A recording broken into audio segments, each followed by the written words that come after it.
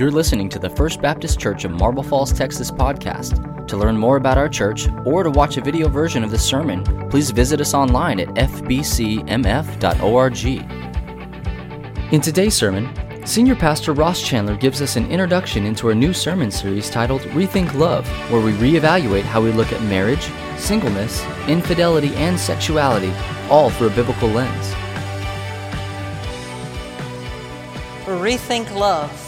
Rethink Love, everyone. Today we're beginning this new series. And this morning I want to give all of you an introduction to it. What I'd like to do is to kind of set the stage and help you to understand what we're going to be talking about in the next few weeks. And so I want to show it to you. Here are the next few weeks' topics on Sunday morning. Next week, Rethink Marriage. And then the week after that is Rethink Singleness. And then Rethink Infidelity. And then Rethink Sexuality. And we're going to talk about all of it. And I want y'all to know that traditionally, in churches that I grew up in, pastors never talked about that, ever. It was not appropriate. It was too intimate. It was too personal. And frankly, it just made everyone uncomfortable. And there is nothing that is less of a turn on than your preacher telling all of you to go be intimate. And so preachers just would not deal with it. But can we all agree with these three things? Number one, that all four of those things are very, very biblical. Can we start there? That marriage is all in the Bible. Singleness, the Bible talks about singleness. The Bible talks a lot about infidelity. And the Bible talks an awful lot about sexuality as well. Can we agree there? And if the Bible talks about that, then probably we should too. Second thing, can we all agree on this? That our relationships are the most important thing in our life. Everything else in your life can begin to cave. You can get fired from your job. Things go badly. But if you and your spouse and you and your kids and your relationships are strong, you can make it, right? But if that starts to go south, then even if you're a multimillionaire and everybody thinks that you are great, but if your spouse is in the middle of leaving you and your marriage is not doing well, then it doesn't matter. You're not doing well, right? So if relationships are the most important thing in our life, then it leads to this last thing, and that is, can we also agree that often we are not great at those relationships? There are moments when we are not the husbands that we need to be, and that wives, you may not be the wives that God has called you to be either. And case in point, about how in our country we don't do a very good job with love, and how in our country we are not good with relationships, is that I read that there was this hack of a website that is dedicated, and the only reason that it exists is to help people who are married to have an affair with somebody else. It's called Ashley Madison. And in that website, anybody can log on if you're married, and it will help you the way that eHarmony helps to get people together. This will help other people to have affairs. And if that's not bad in and of itself enough, during this recent hack, it was discovered that over 32 million accounts were on this. That's a lot. That is a population the size of Texas looking for and trying to have affairs and commit adultery.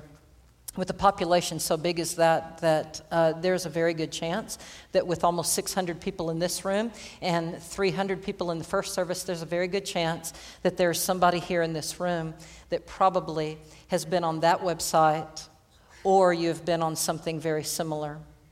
So my point is this, that with that kind of thing going on, we are not always good at relationships. And because of that, I don't think it should be off limits for preachers to talk about this kind of stuff. Amen, y'all? Amen. Right? Shouldn't be off limits for preachers to talk about this kind of stuff. But as a preacher does talk about it, here is something that he or she needs to remember, and that is, you cannot address all of this stuff if you have a massive amount of problems within yourself. Like, it'd be very wrong for me to be talking about all of this, and then it comes out next week that my name is on one of those lists. Man, and y'all hear about that kind of stuff happening all the time, don't you? All the stinking time. Where a preacher who talked about this kind of stuff, and then it comes out, and he is one of the people who's going out and doing all kinds of things that he shouldn't be doing.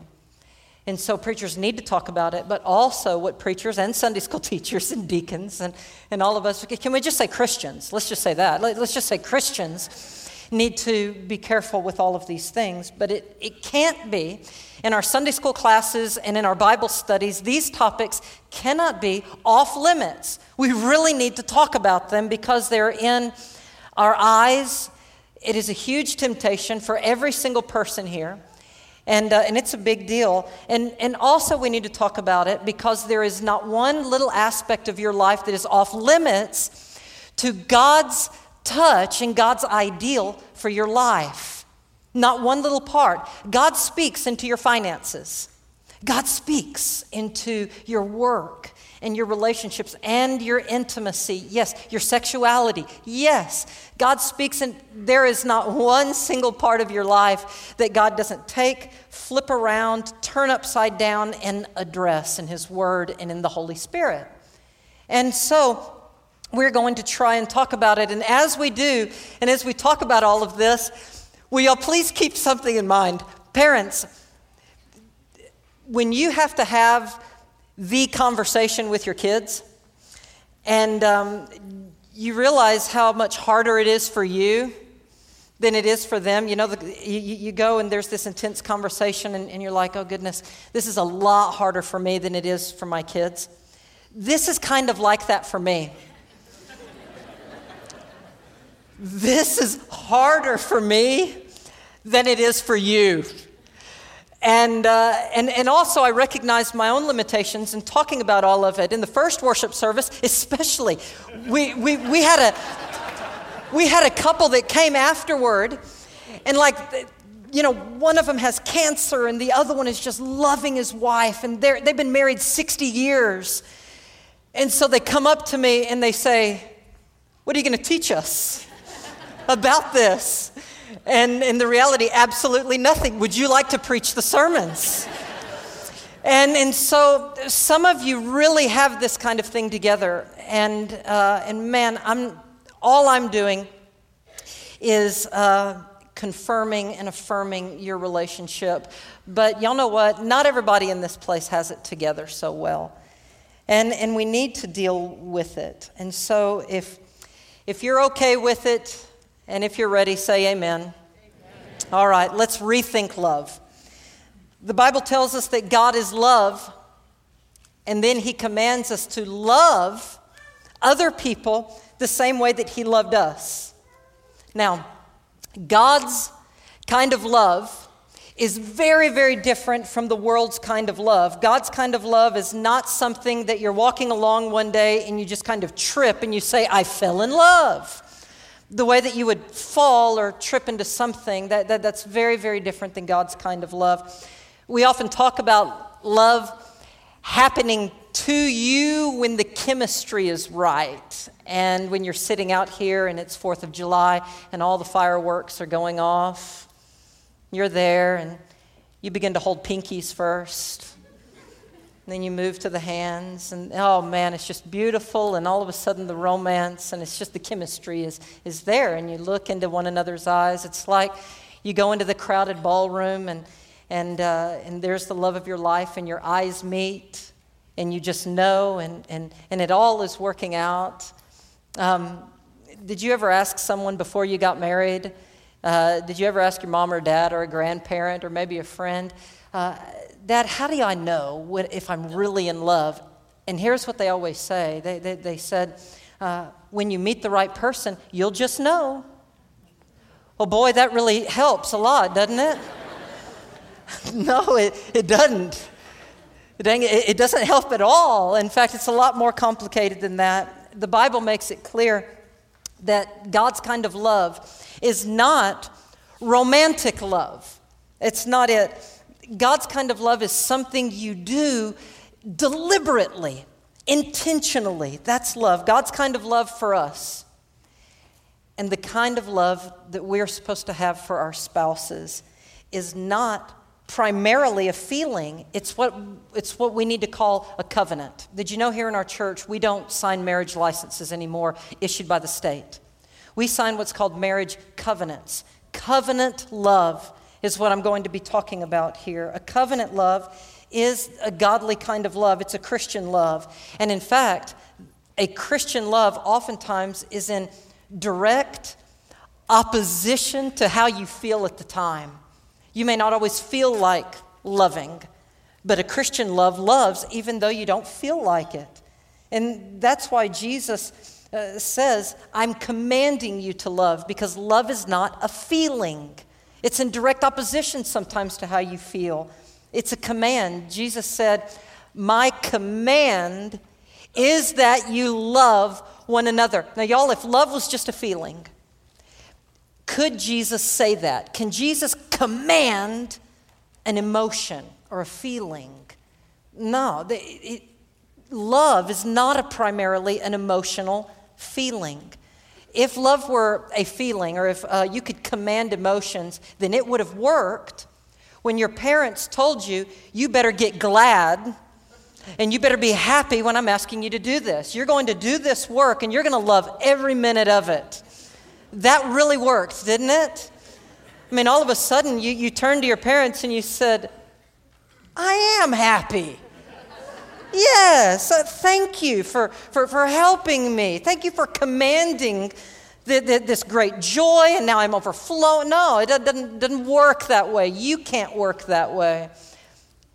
So Jesus commanded this thing called love. And that means love is not primarily a feeling. You can't command it. When Jesus commands you to love, it must be something different than an emotion, which means that God's love is not something that happens to you. God's kind of love is something that you do. My old preaching professor told all of us, he said, boys, if you fall into love, then you're going to fall out of love. You don't fall into these things. Love is not something that just kind of happens. You choose it, and it's deliberate. It's intentional.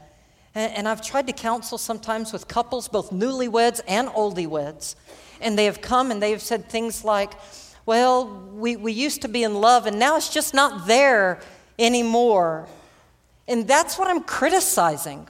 I think that's what the Bible is criticizing as well. Godly love is something that you choose with a covenant with somebody. It takes a lot of hard work, and you do it intentionally. You will it to happen.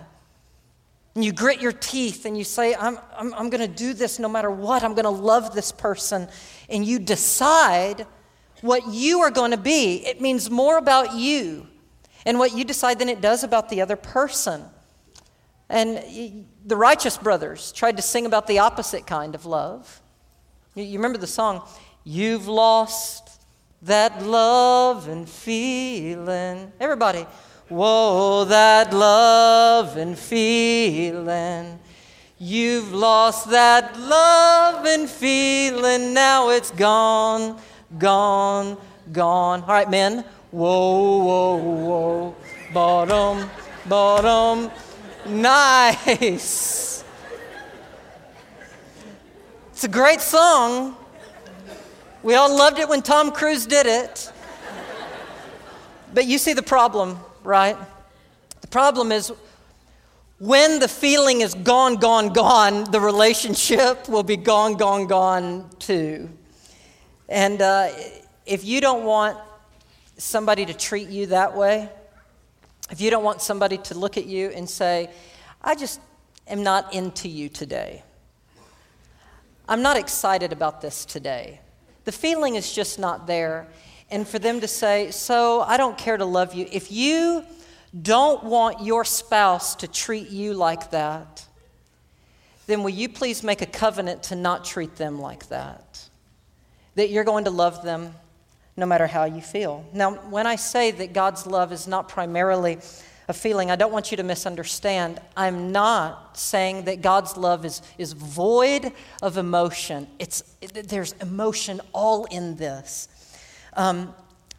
God's love produces emotion. What overflows and comes from God's love is emotion, not the other way around. It's not that love flows out of emotion. It's that emotion flows out of love. And here is a great passage to demonstrate this. In John 15:11, I have told you this. He's talking about loving one another. I've told you so that my what? Joy, emotion. So that my emotion, joy, might be in you. And that your emotion, your joy, may be overflowing, complete. The word complete here is a word that kind of means overflowing. When you have immense emotion that flows out of love, a kind of covenant love. And when you covenant to love people, no matter what, no matter how you feel, then what will happen is the feeling will come. The joy's going to happen. The romance is going to happen. But romance and joy are something, and the emotions that come from love flows out of a covenant love, but not the other way around. Okay, so let's talk about this emotion here for just a second. Why do you suppose that love brings emotion? And if a perfect love and if a covenant love brings the good emotions like joy and romance, things like that, let's reverse it for a second.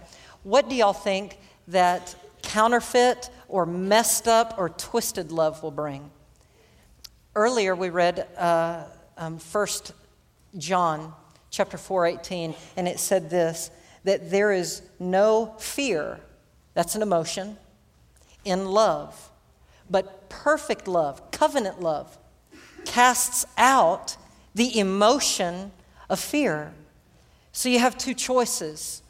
You can have covenant love, and the emotion that's going to happen with that is joy and romance and intimacy and closeness and all of those things. But if there is another kind of love, and it's a twisted love and a bad kind of love, then you're going to have an emotion with that too. But the emotion that's going to come is terror and fear. Real covenant love brings the emotion of joy, but fake love brings the emotion of fear. But it is all emotional. It is highly emotional. Love is going to produce one or the other with you. If you choose in a moment of difficulty with your spouse to not love them unconditionally, and if you are not in a moment of giving of yourself to them, then what is going to happen is in the middle of that, you're going to have a time of fear. In the middle of that conflict, you're going to start to be scared, and you might even say things that you wish that you wouldn't have said.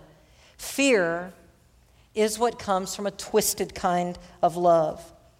If you choose to sleep with somebody that you should not sleep with, joy and romance are not going to be the emotions that you get. Fear will be the emotion that you get from that. If you choose to lust over somebody that you shouldn't lust over, fear is what's going to happen, because that's not perfect love. It's twisted. And there may be a little bit of excitement that happens just for a little while with twisted love, but what will happen is that kind of excitement is going to turn against you very, very quickly, and you're going to start to be very fearful after a very short amount of time in that twisted love relationship. Fear is what's going to dominate you. You're going to be fearful to be completely vulnerable with this other person because it's based on a twisted love and not a covenant love. Fear of being vulnerable, and you should be able to be vulnerable with people.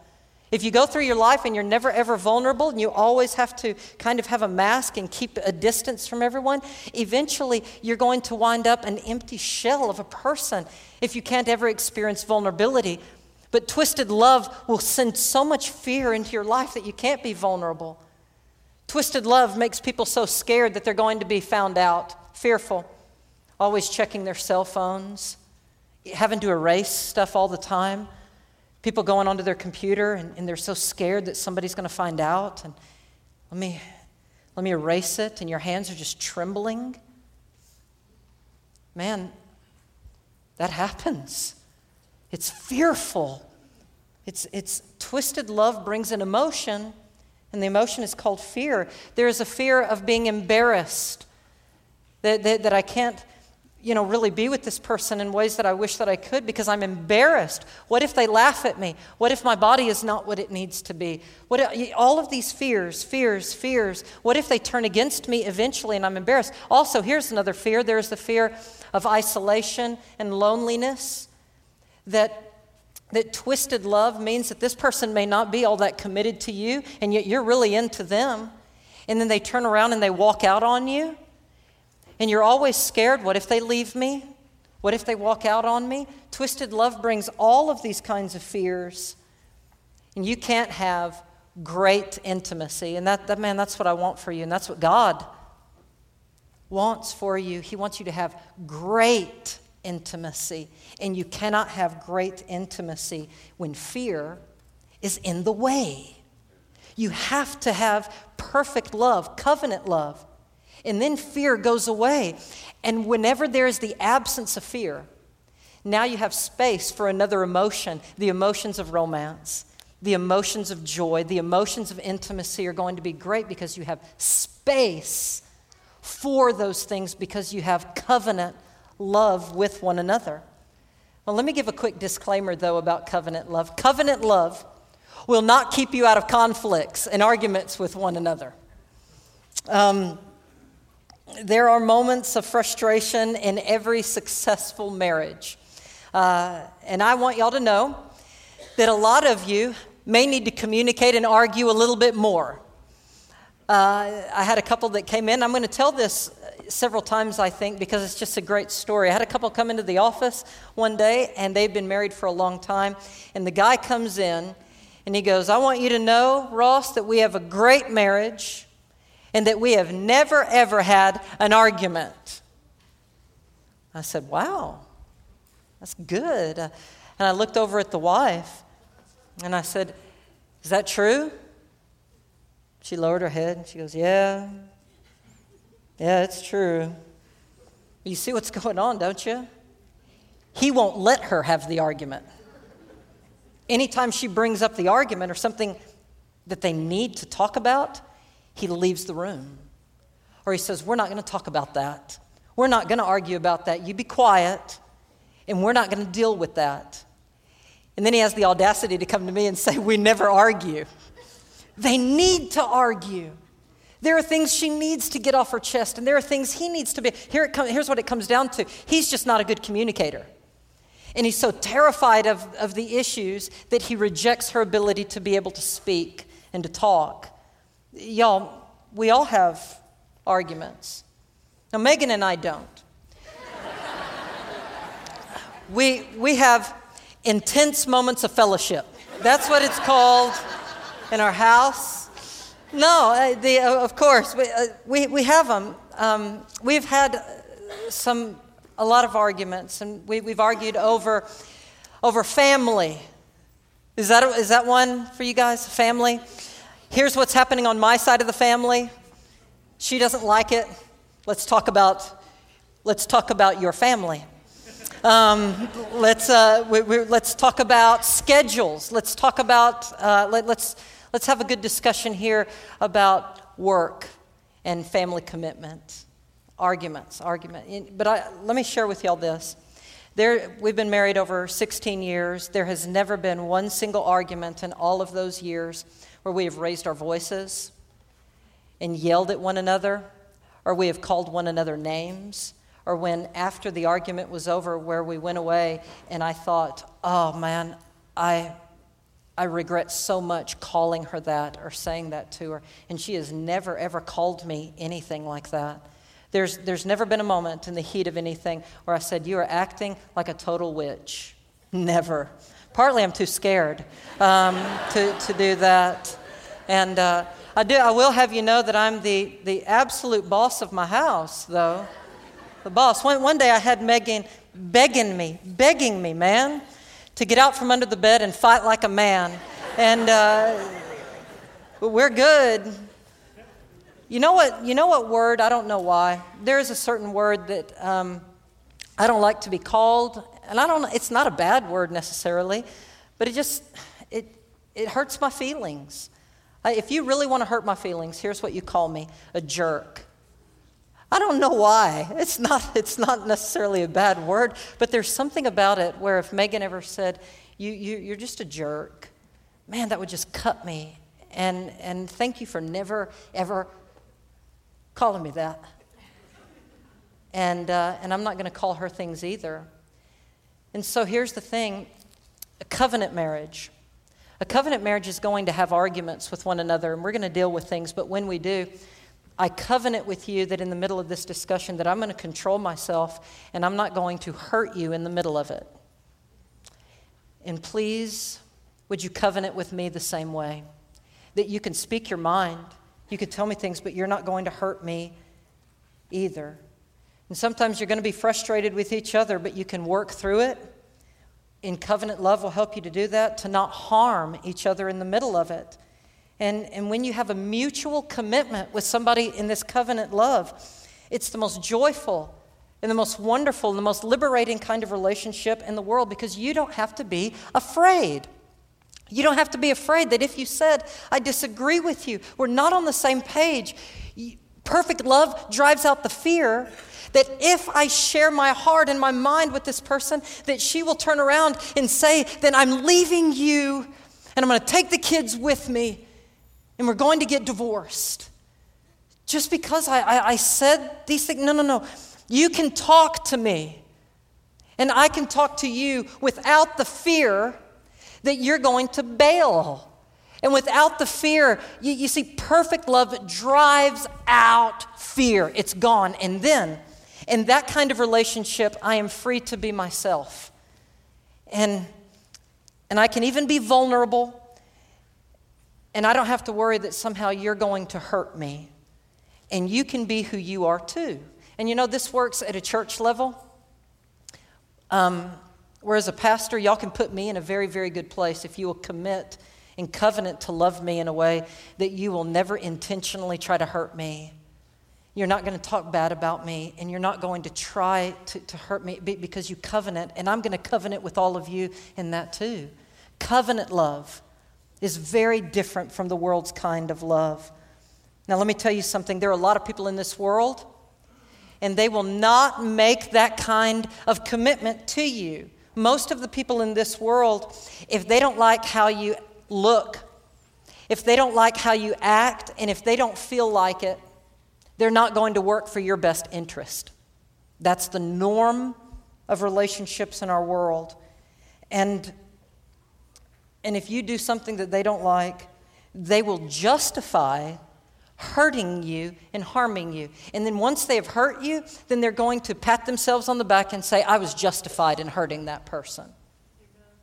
And they'll feel okay about it. There's not any remorse or any guilt. That's normal in the kind of relationships that we see in the movies and all over our world. That's what's the norm. Only Christian love is supposed to be abnormal. Very different from that. Y'all, we're not going to be the norm. And let's say that we applied this concept of a covenant love at a macro church level. There was a man named Martin Copenhagen, and he started talking about this kind of love. And so here's his quote. He said this: is there someone in this church, don't say amen here. Is there someone in this church you can't stand? Is there someone who has betrayed you or disappointed you or offends you or angers you? Keep going. Someone you don't want to have anything to do with or just grates on you. If there is not yet such a person here for you, you need to draw closer. Because it is when we have encountered people that we would not normally choose to associate with. It is then that we have the chance to become more than just another pleasant gathering of congenial people. It is then that you have the chance to become a what? Church. Covenant love within a church. Choosing to love. That is the power of God. That is the power of God saying, do you see the man on the cross? Do you see how he loves you and how he bleeds and how he gives his life? Do you see how he allows himself to be tortured on your behalf? Imagine for God to take that love and put it deep within your own heart to where you're able to love the way that Jesus loves. That is covenantal love. And then the overflow of that is joy and romance and intimacy and all of these things in a way that counterfeit love could never do. When counterfeit love brings an emotion of fear, covenant love brings the emotion of joy and romance. And so I want to finish with this, that in this great, great story of love, that Jesus' kind of love is not selfish love. Jesus' love is a fill 'em up kind of love, not a fill me up, drain them dry. Fill me up, but drain them dry as they're doing it. Listen to several scriptures here as it talks about fill them up, not fill me up, fill them up. God says, love each other as I have loved you. Greater love hath no man than this, than the kind of love that lays down his life for his friend. This is how God showed his love among us, that he sent his son to die on the cross so that we might have life. This is love. Not that we loved God, but that God loved us and he sent his son as an atoning sacrifice for the world. Do you hear it? Over and over again. Fill him up. Fill him up. Not fill me up. Over. God says it over and over again. It is an undying kind of love. You heard the story about the two fiancés. They're about to be married and they're sitting on a park bench and he has his arm around her and he says, sweetheart, I just want you to know that I love you with all of my being. And she said, really? And he said, absolutely. And she said, well, then would you die for me? And he thought for a minute and he said, no, I wouldn't die for you. And she's kind of offended by that. And she says, well, why not? And he looked at her and he tried to get all of his romantic moments up. And he said, because, darling, mine is an undying love. An undying, cheesy love. But you know what? An undying love really is what God has for us. So much of our world's love is selfish. It is an I'm empty, and so I'm going to find somebody out there who can please me and fill me up. I'm empty. I'm looking for somebody who will fill me. Is there a woman? Is there somebody who will give to me? And there's a rap song that says, come on, baby, make my day. I'm going to use you up and throw you away. And you say, man, those kids listen to an awful lot of trashy music. But you know what? Some of the songs that we listen to, they may not sound trashy. They sound really beautiful, but they still have this fill me up, drain them dry kind of lyric to it. One of my favorite songs is by John Denver. It's called Annie's Song. You fill up my senses like a night in the forest, like a mountain in springtime, like a walk in the rain.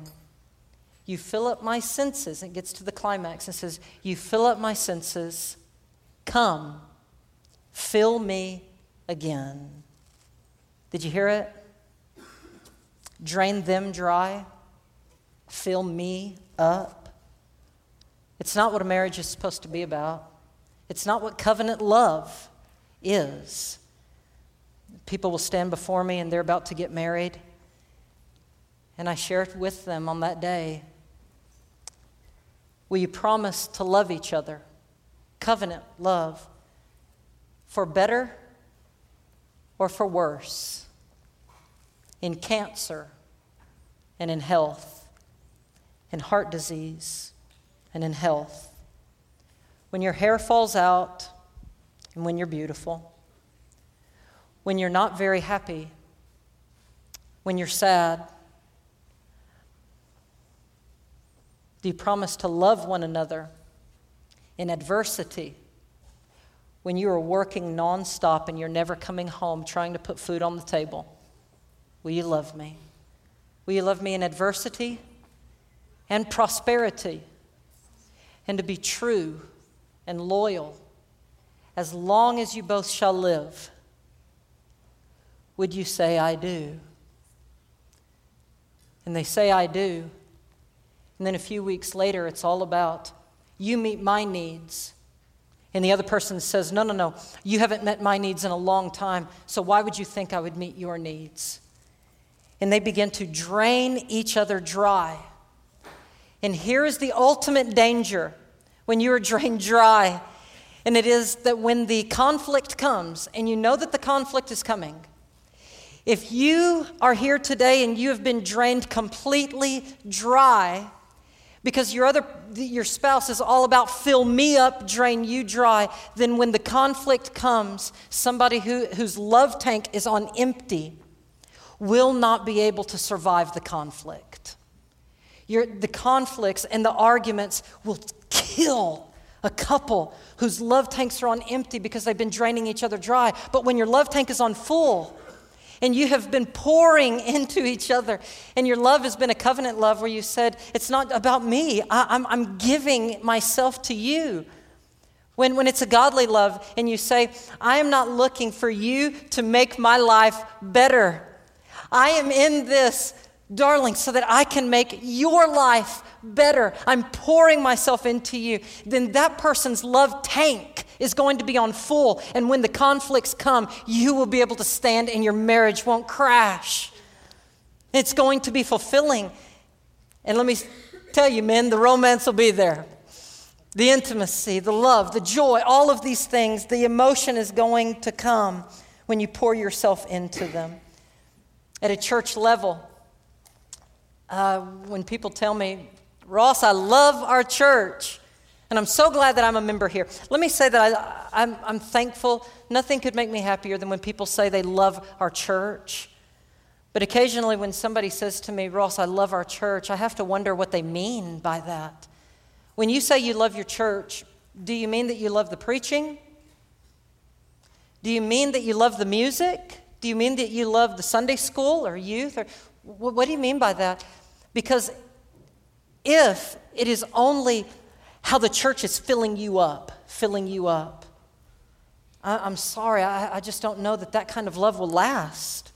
But if you mean by, when you say I love my church, if what you mean by that is I'm sacrificing and I'm giving and I love what I am bringing to this, then that will last. And it will be great because it's in giving and it's in pouring your life out for someone else that you're loving like Jesus Christ. And that's when you're going to find the real joy and when you will find romance.